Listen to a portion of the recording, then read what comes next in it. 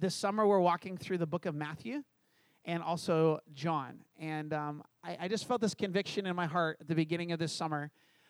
May Jesus become large in our eyes and in our lives. That was kind of the line. May he become really big. May he be the thing that takes up the full rear view mirror and the front view mirror. And so if you got a Bible, go to Matthew chapter 7. Last week, my good friend Jason Hubbard spoke on the Lord's Prayer. And does anyone remember his acronym? Pray. P was pause. R was what? Rejoice. A was ask. And Y was yield. So pause, rejoice, ask, yield.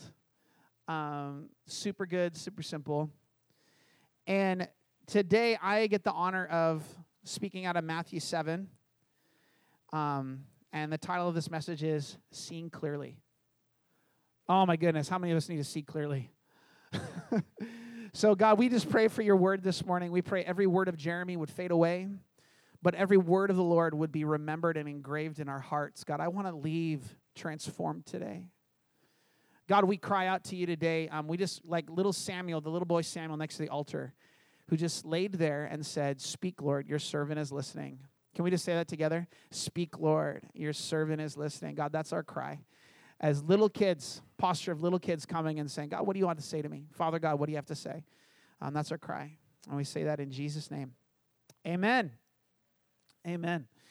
Well, hey, if we got to the first little bit here. Hey, love, can you actually read for me just 7 verses 1 through 5? Matthew 7, verse 1 through 5. Do not judge, or you too will be judged. For in the same way you judge others, you will be judged. And with the measure you use, it will be measured to you. Why do you look at the speck of sawdust in your brother's eye and pay no attention to the plank in your own eye? How can you say to your brother, "Let me take the speck out of your eye," when all the time there is a plank in your own eye? You hypocrite! First take the plank out of your own eye, and then you will see clearly to remove the speck from your brother's eye. Awesome. About 7, 8 years ago, I was working at St. Joseph Hospital, and there was these two older ladies talking, and they were talking about their dogs, and just how she had these 2 little dogs, and she just loved her little dogs, and she was talking about how much she enjoyed her dogs. She lived alone with her dogs, and she left the room, and I was just working on my computer, and she walked back in with another lady, and she said, yeah, they've been kind of sick lately, and things haven't been going really well, and blah blah blah. She's talking sick, and I said, well, how old are they? And I said, she's like, well, one's 10 and one's 14. And I said, oh, well, they've had a good life. And what I didn't realize that she had changed topics from her dogs to her grandkids. And so I'm like, oh, they've had a good life, 10, 14, they've lived long. How many know we need to hear clearly and understand clearly? And context is everything. We look at our world around us, we look at what we see, and this passage talks about judging others clearly. And if you look at the whole part of Matthew 7, a lot of it has to do with how we judge others, what we receive from others, those that are going to be accepted, not accepted, and the life that pleases God. What does that look like? And with our eyes, this verse is super famous, right? Judge not, right? Don't judge me. The Bible says don't judge me. But the clarity of this is that there actually is a right way to judge things. There's a right way to discern things. It's not that you're supposed to throw your brain out, and if you have an issue with somebody, that means you're wrong. No, the issue is, can you see clearly? Can you discern clearly what is good and what is bad and how you should walk and how you should live? And I like reading this same passage that my wife just read in the Amplified Version. And check this out. Do not judge and criticize and condemn others unfairly with an attitude of self-righteous superiority as though assuming the office of a judge. How many know so many of us are good judges of our country? Well, if I was in charge, this is the immigration policy I would have. This is how I would operate this, and this, and this. But you're not. Ooh. so that you will not be judged unfairly. For just as you hypocritically judge others when you are sinful and unrepentant, so will you be judged. And in accordance with your standard of measure used to pass out judgment, judgment will be measured to you. Why do you look at the insignificant speck that's in your brother's eye, but do not notice and acknowledge the big log that is in your own eye? Or how can you say to your brother, hey, let me help you get that speck out of your eye, when there is a log in your own eye?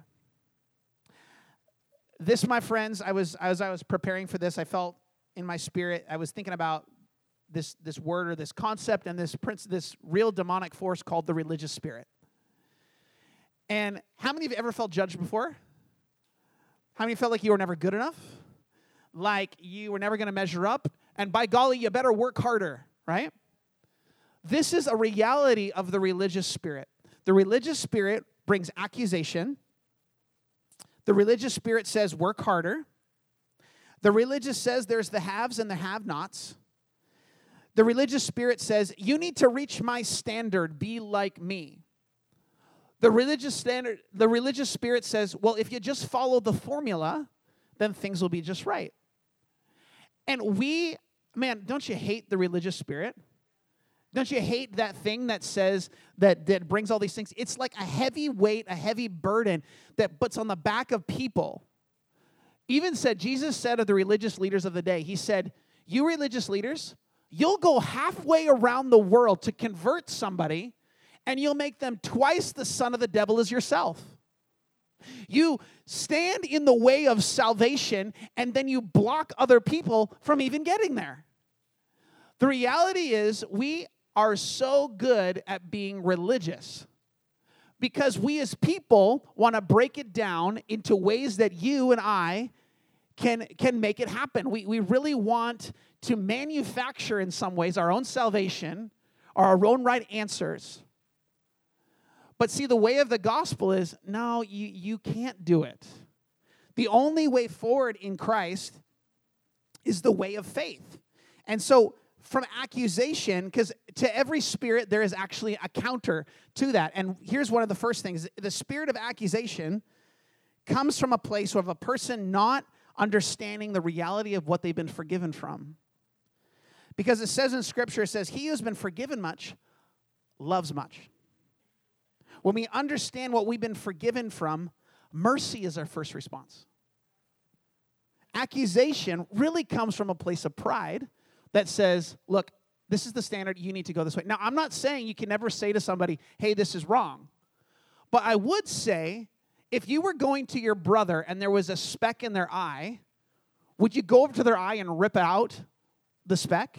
No. You would come in gentleness. You would come in care because you want them to see. There would be a gentle love in your approach. When Jesus speaks of not judging, he's talking about those that are coming from a superiority that honestly don't care about those around them. They really just care, I'm right, you're wrong, get with the program. But when Jesus comes and he corrects something, and which he does in all of us, he comes gently and he says, hey, there's a speck in your eye, let me help you. Gently, and he does it with his care. I think it's super important to recognize, too, there's this other reality, this whole working harder bit. And I was really convicted of this morning, and I have to confess that sometimes I partner with being religious spirit. And I was realizing that this morning because sometimes when things aren't working out, it's easy to want to come up with a plan. To like, well, where's God? Where are things working? This isn't working. And so we like, well, the problem must be that I just need to try harder. And so we make our plan, we do our thing. Now there is a reality that we are called to work. There is a reality that we're called to do our part. But sometimes the work that God is calling us to is stop. We want to get married. We want that dream to come true. We want to feel something from God. We want whatever to happen. And we don't hear anything from God. So we think, well, I better go do something. Maybe the work you need to do is to stop and wait and say, God, what are you saying. 4 years ago, Raquel and I we had just transitioned out of a church, and they gave us an extra 3-4 weeks of pay. And we got a job offer of a church in Eastern Canada, Windsor, Ontario. This was where I was actually born. And we cried out to God and said, God, what are we supposed to do? Are we supposed to go? Are we supposed to stay? And he simply said this, trust in the Lord with all your heart, lean not on your own understanding, in all your ways acknowledge me, I'll direct your path. And I said, awesome. Does that mean go or stay? And he said, trust in the Lord with all your heart, lean on, and I'm like, for crying out loud, God. You're not answering the question. And you guys, I'll tell you this honestly, every day for weeks, somebody would tell me that verse. I would read it in my Bible. It would pop up, and I'm getting kind of frustrated. God, this is a big deal. Should we move to Eastern Canada? Should we stay here? And he would say, Jeremy, listen closely. Trust in the Lord with all your heart. Lean not on your own understanding. Like, I know that. I know nothing. Could you please tell me something? So we go out there, walk into this church, and it was kind of funny. We sat on the stage. Do you remember this, Lovey? We sat on the stage, and it felt like a game show host. Like we were sitting, and they were like passing the mic around to us, asking us questions. They were all sitting around tables, and anytime we would say something, they would applaud and be like, oh, that's so wonderful. They're such a wonderful couple. And we're thinking, are we supposed to come here? And we go, and then the board takes us out. We sit around this board table. They put me at the head at this like really nice cushy chair, and we're sitting there. The board looks at me and goes, well? And I said, what do you guys think? I'm deflecting, right? And they say, well, we feel really good about this. You know, there's a gentleman here. He thinks it's the Lord that you're supposed to move. He really believes God told him you're supposed to move here. And I said, well, all I know is God said to me, trust in the Lord with all your heart, lean on understanding, all your ways acknowledge me, I'll direct your path. This really doesn't answer your question. And so we're driving around the city, and I keep turning to my wife saying, what do you think? And she's like, I don't see any tacos. And we're driving, and we get to the service the next morning, and I write this sermon called They Cry It Out, because frankly, we were crying out, God, what are we supposed to do? And I preached this sermon, and then they said, well, we're going to send you out to the pastor's office, and we're going to take a vote. And I said, well, okay, great. So we go and we sit in the pastor's office, and they come in and they say, we have never had this happen in the history of our church. Well, what's that? You received 100% of the vote to come. I'm like, great, awesome. Just made it hard. Walk into the office, back out. They announce that we got 100% of the vote. And I walk up to the front. They hand me the mic, like, Pastor Schwader, would you please share a word? So I'm like, they passed me the mic. Awesome. And this must have been God, because I wouldn't know how to say this. But I looked at them and said, wow, you guys really like us. And they clap. And I said, and we really like you. And they clap. And I said, but we have to know if our stewardship with what God is doing is done for us in Whatcom County. And they got quiet. And then we went home. And then God gave us another verse. And it was this, in Psalms, it says, dwell in the land and befriend faithfulness. The same day, my wife and I both got a similar verse. And we had this confirmation in our heart, stay right where you are. A week or two later, we ended up telling that church no, because we didn't feel anything. And then we ended up saying yes to another thing here in Whatcom County. And then God reminded me, hey, remember I was talking to you about that verse, trust in the Lord with all your heart, lean on understanding, all your ways acknowledge me, I'll direct your path? I'm like, yeah. When I said trust, I meant trust. When I said trust me, that means I talk to you. When I said don't lean on your emotion, that means don't let this be the guiding force of your turmoil in your heart. Should I do this? Should I do that? I want this. Don't let that be your guiding force. When I said don't lean on your understanding, I was saying submit my mind. This might look right. You have all the logic in place. Don't let that be your guiding force. Wait for my voice. I talk to my kids. God speaks to all who will listen to him. Wait on the Lord. He will talk to you. Wait for his voice. Trust in the Lord with all your heart. Don't let your emotions or your intellect be your guiding force. But anyway, religious spirit, The second, and then in that space of the religious spirit, we come along and sometimes we try to take a log out of someone else's eye. And I've learned this thing. I learned that I have authority to help people get out of spaces where they've struggled, where I have submitted my will and emotion to God. In other words, where you've had struggle and where you've said, God, I surrender my way, have your way, you now have an authority to help other people. It says in this passage, first take the log out of your own eye, and then you will see clearly to help take the log out of someone else's. If you're struggling with pornography and you recognize another guy struggling with pornography, the best way you can help the guy is you stop struggling with pornography. If you're struggling with coveting, the first thing to do is submit your heart to God and say, God, would you take this log out of my eye? The interesting thing is, it's a log in your eye and a speck in theirs. Guess what? They're the same size. The log in your eye is really a speck, and the log and the speck in their eye is really a log. It's the same thing. The issue is we don't see clearly until the log is taken out. I went to a conference, this is a bunch of years ago before I was married. I was just starting to be a pastor, and they had on this thing, was this thing called the Single Life Workshop, and I was a 30-year-old guy wanting to do relationships well, and so I'm like, well, I'll go to this thing, and God will speak into my life. It'll be really good. And I signed up because I always do this. Like, if you would like to be a leader, check this box. I'm like, oh, yeah, check that box. I want to, whatever I can do, I want to lead. So I check the box, and then I walk into this conference, and they said, hey, all of you that are volunteered to be group facilitators, would you come forward to the right side of the room? So we all walk up, and they say this to us. They say, hey, we just want you to know that you guys need to lead with vulnerability. If there's an exercise or a thing that happens, you need to be the first to volunteer because you're leading. I'm like, oh, okay, that's fine. We get into groups, and they say, okay, starting with your group leader, each one of you is going to tell your relationship journey. The good, the bad, the ugly. Awesome.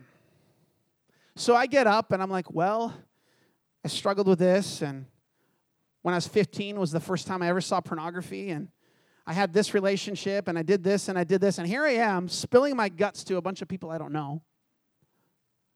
Freaked out. And then I found other people started doing the same thing. If you want to take a speck out of someone else's eye, the best place that we can first start is being vulnerable in our heart. You know, you might respect somebody because of their strengths, but you're going to trust them when you recognize in their weakness, they open their heart to you. And they show you, hey, I've fallen too. I've messed up too. Let me reveal my heart to you.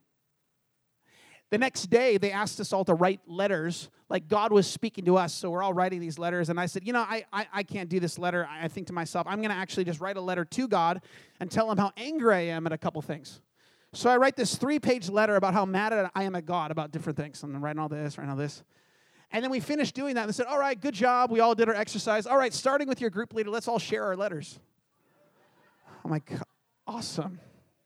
Hey, guys, I didn't follow the exercise. I just told God how mad I was. Let me read it to you. That week was one of the most transforming weeks I've ever walked through. There was a gal in that group that, all sorts of issues from molestation to all sorts of brokenness that people walk through. A lady that was married for 25 years, and God healed her heart in that space. There is something when we come in our brokenness and our weakness, and we come to our brother.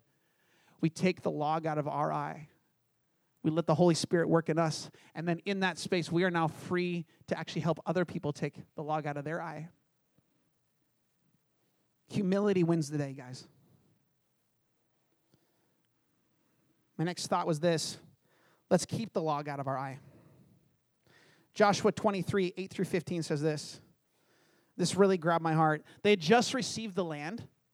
They got this inheritance, and this is what happens when we come into Christ, right? He brings us into this land, into this inheritance. He's like, here's your family, here's your place, here's your calling. I have a new place for you. And then in Christ, we step into this place of an inheritance in God. He gives us a space. And Joshua says this, after they get the land, they get the space. And by the way, some of us are crying out for our inheritance when God's like, if I gave it to you now, I don't know if you could keep it. So hold on. The fullness of what I have for you. Joshua 23, verse 8 says, "But you shall cling to the Lord your God, just as you have done to this day." This is the leader right before he passes away. "For the Lord has driven out before you great and strong nations. And as for you, no man has been able to stand before you to this day. One man of you shall put to flight 1,000, since it is the Lord your God who fights for you, just as he promised you. Be very careful, therefore, to love the Lord your God. For if you turn back and cling to the remnant of these nations remaining among you and make marriage with them so that you associate with them before you, know that for certain the Lord your God will no longer drive out the nations before you, but they shall be a snare to you and a trap for you, a whip on your sides and thorns in your eyes." God gives us this inheritance, but there's a temptation to step back into our old ways, right? Our old habits, our old stuff. We're free from it, but God gives this thing. He says a promise, first of all, if we can cling to the Lord, one of us will put 1,000 to flight. But if we allow those things to seep into our heart, it becomes a snare. Our eyes become clouded. There's a strain and a pain that puts in our lives. And so Joshua says the remedy is cling to the Lord. Cling to him. And they said in this, if you cling to the world, this is what will happen to you. If you cling to him, this is what happens to you. Love is clingy.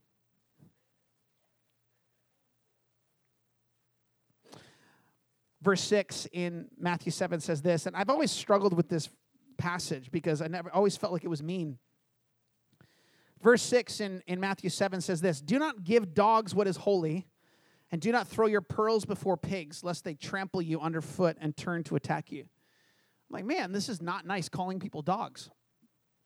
In fact, Jesus actually does this in another passage. There's a lady that comes to Jesus, and she's not a Jew, and she said, "Come and heal my daughter." And Jesus says this, "It is not good to take the children's bread and give it to the dogs." Like, this is kind of a jerky thing to say. Like, this lady's a dog. And I was reading this week, and I realized something as I read it. The word dogs here was kind of a metaphor for this. Those who despise the sacred things. A dog, in this context, was this. A person, when someone shares their testimony about what Jesus has done. When someone is, man, my God is so good to me, they'll smirk. They'll laugh. They won't regard with favor the work and the will of God. They say, that's stupid, that's rubbish. They'll mock Christians, all that stuff. It's saying here in verse 6, it says, do not give what God has done in your life. See, this space of freedom that God brings us into, not everybody wants it. And there are those that would mock and jeer what Jesus has done. And Jesus says, look, if you try to give to those that are rejecting Christ the preciousness of your testimony and what I've done, you're going to find that they're not going to treasure it. They're going to toss it away. Now, God's really good at taking hard hearts and softening them, but God is calling us to have eyes open to see who is hungry for something more, who actually has a heart that would honor, who would actually, if you said Jesus heals, they would be like, wow, I want to know more about that.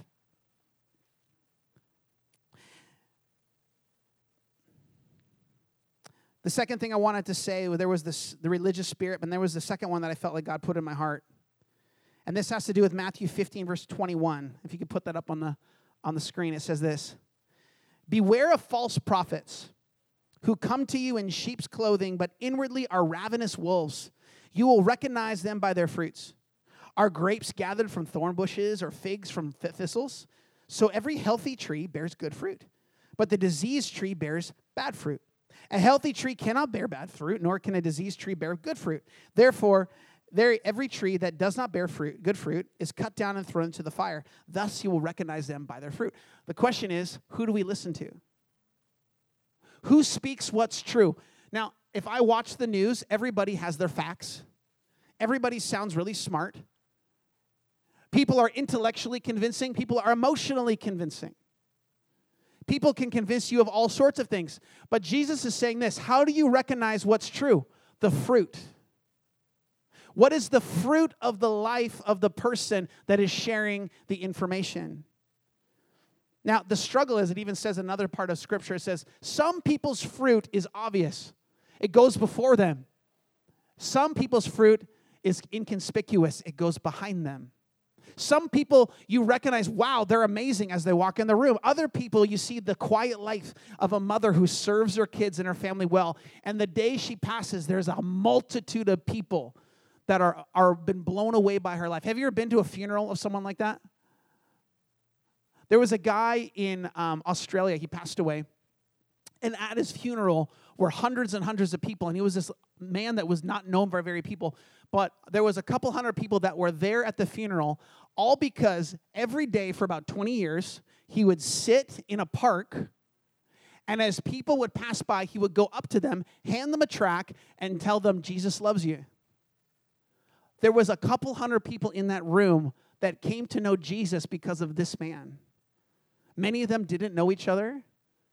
Some of them were out of town. The fruit of this man's life was not obvious, but it showed up in the end.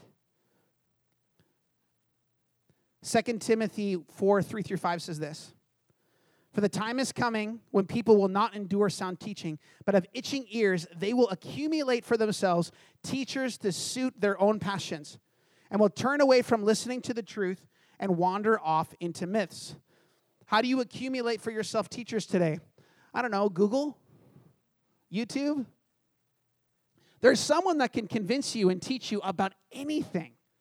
They can give you facts about all sorts of stuff. If your conviction or your thoughts are made up before a conversation happens, you probably won't change.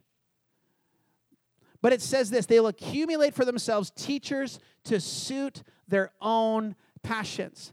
In this passage, Matthew 7, it says this, beware of false prophets who come to you in sheep's clothing. What's sheep's clothing like? It says this, when you look deeper into it, it says that they come across as gentle and innocent. Man, they seem like a really nice guy. Relatable. It makes sense. It's good. But inwardly are ravenous wolves.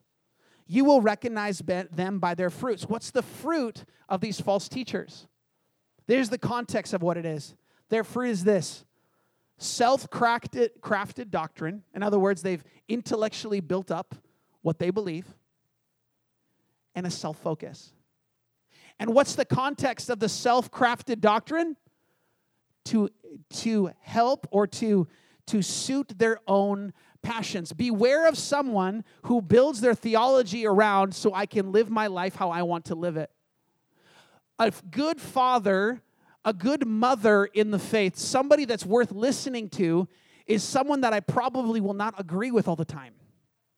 They're going to say things that I'm like, ooh, that was hard. If the people you listen to always agree with you, or you always agree with everything they say, I question it. I think there should always be people in our life that challenge us into something more. Here's a really good question for each one of us. Who in your life can tell you something you don't want to hear? If someone comes into your life, who can come up to you and say, Jeremy, you're missing it here. And will you listen to them? We all need people that can challenge us right where we are and say, hey, Jeremy, you're missing it here. I love you too much to not say this to you. Who in your life can tell you that? In this whole thing of gathering teachers, I like to call it this, and I believe it fits with Scripture. It says this. You have the religious spirit, and you have the spirit of the age. And here's some markers of the spirit of the age. A replacement of conviction with emotion. In other words, if my emotions feel good, this must be good. If it feels right, it must be right. If it's intellectually something that makes sense to me, it must be good. But the conviction of God doesn't work that way. The conviction of God leads us to His emotion and His thinking. If we had it all figured out, then we'd be God. We're not called to follow our emotions, but we're called to lead our emotions.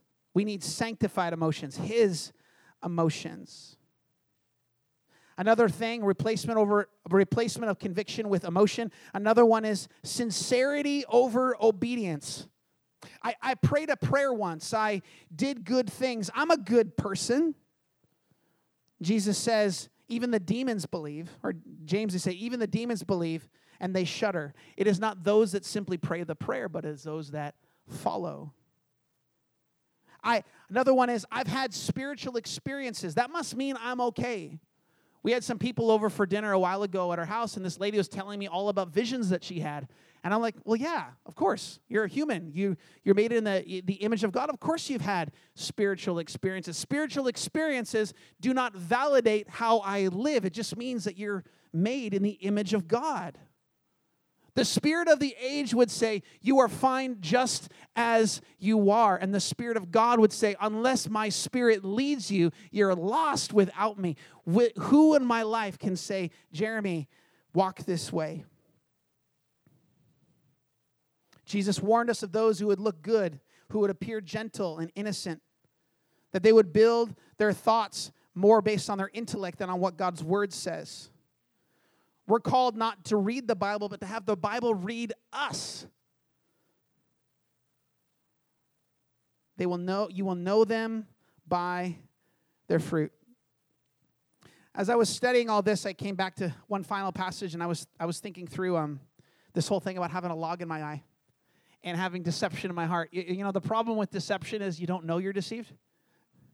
Like, I think I know what I'm doing, and like I'm doing it right. So how do you know the deception that's in your heart unless it's shown to you? And how can you know whether it's done right? I would say this: the Spirit of God always comes firmly but gently. He always comes consistently in my life, but gently, because He doesn't want to damage us. A good framework, and can you put that one last slide I put up? For recognizing truth in my life, I think there's 3 things.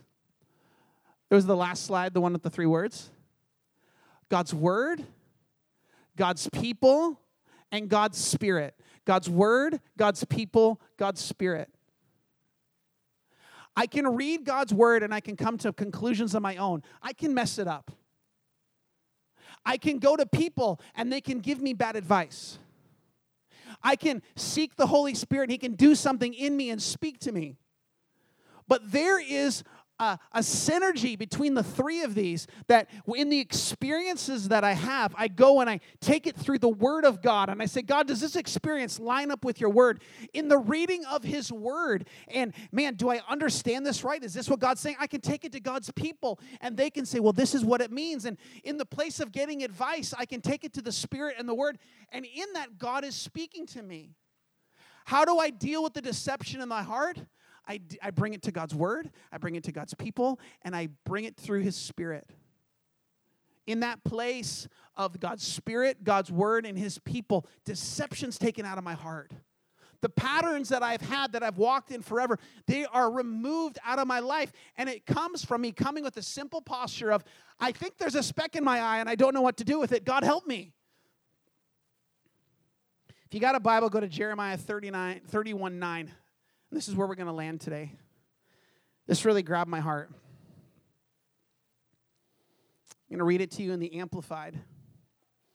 This is always a good one. If you're going to write notes in your Bible, I would do it on this one. Jeremiah 31:9.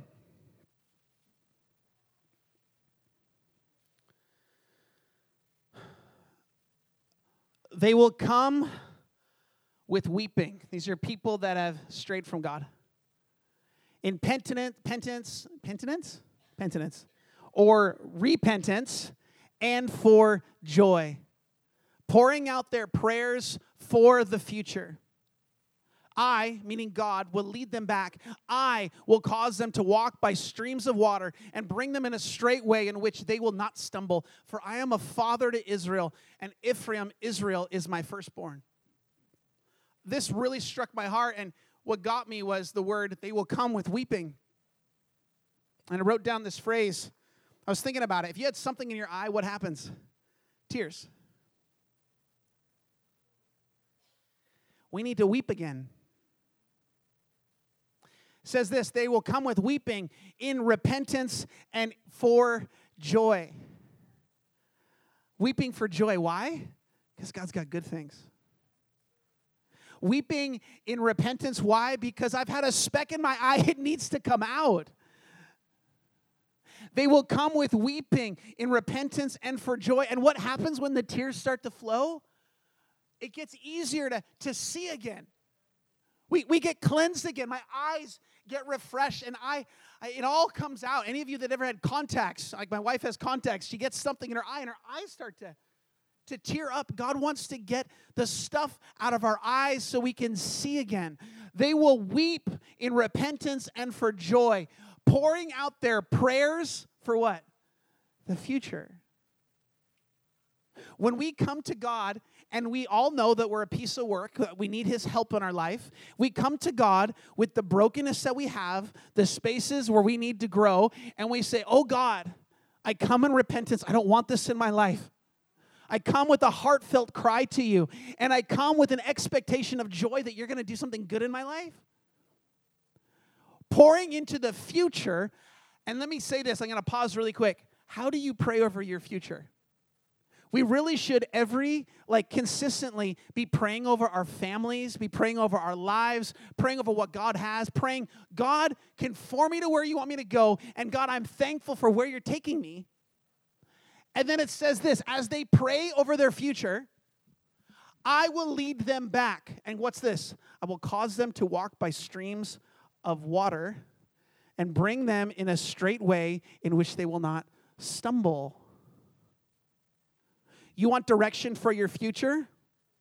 Come with a repentant heart, a joy-filled heart that says, oh God, touch my life, lead me into my future. And God's promise is this: I will lead you in places of refreshing. You'll have what you need. And 2, it'll be a straight path where you're not going to stumble. This is how God operates. But my prayer for us this morning is, God, bring back the tears. Matthew 5:4 says this, blessed are those who mourn, for they shall be comforted. I'm going to end with this. Luke 18:35 through 42 says this. Jesus was coming close to Jerusalem, and a blind man named Jeremy Schwader sat begging beside the road. The man heard the crowd walking by and asked what was happening.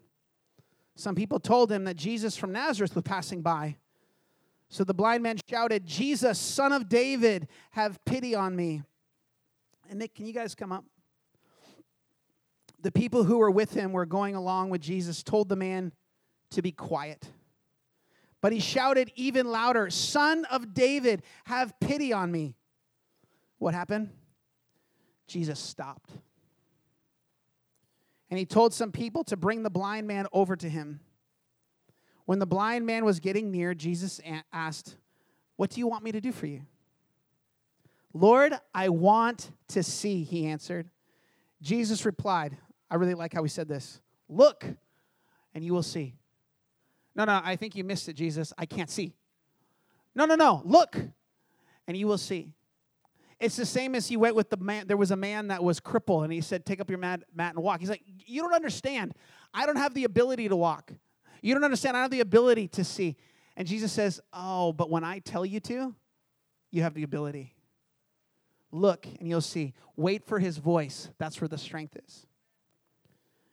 Your eyes are healed because of your faith. Right away, the man could see, and he went with Jesus, starting and thanking God. When the crowd saw what had happened, they praised God. I can't do it, but when he calls you, we can. So everybody can just close your eyes. Some of you are under oppression, and some of you, there's a space of just crucifying the flesh.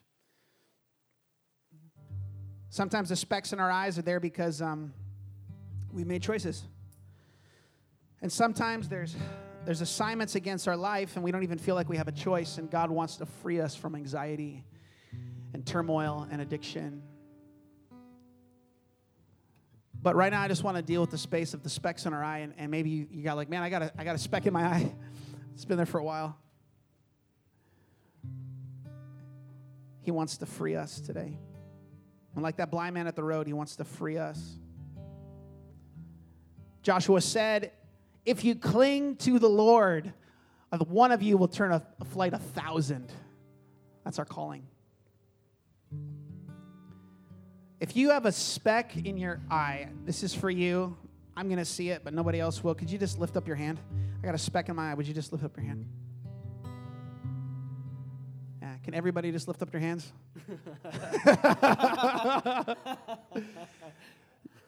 Jesus, Son of David, I'm blind.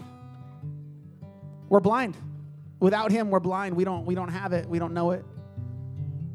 We thank you that you come with gentleness and firmness to cleanse us and to take the speck out of our eye.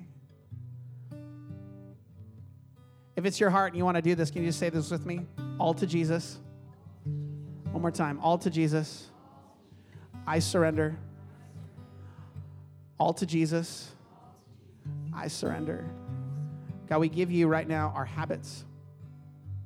We give you our fears. God, we give you our intellect, God, and everything we think we know. We give you our emotions, God, and everything we feel. And we just say, God, all to Jesus, I surrender. Can we say that again? All to Jesus, I surrender. But there's another category of you in here that there's actually an oppression on your life. In fact, you don't even feel like you have a choice to stop that thing. And in the name of Jesus, he wants to free you today. His blood is enough to break the bondage of addiction today.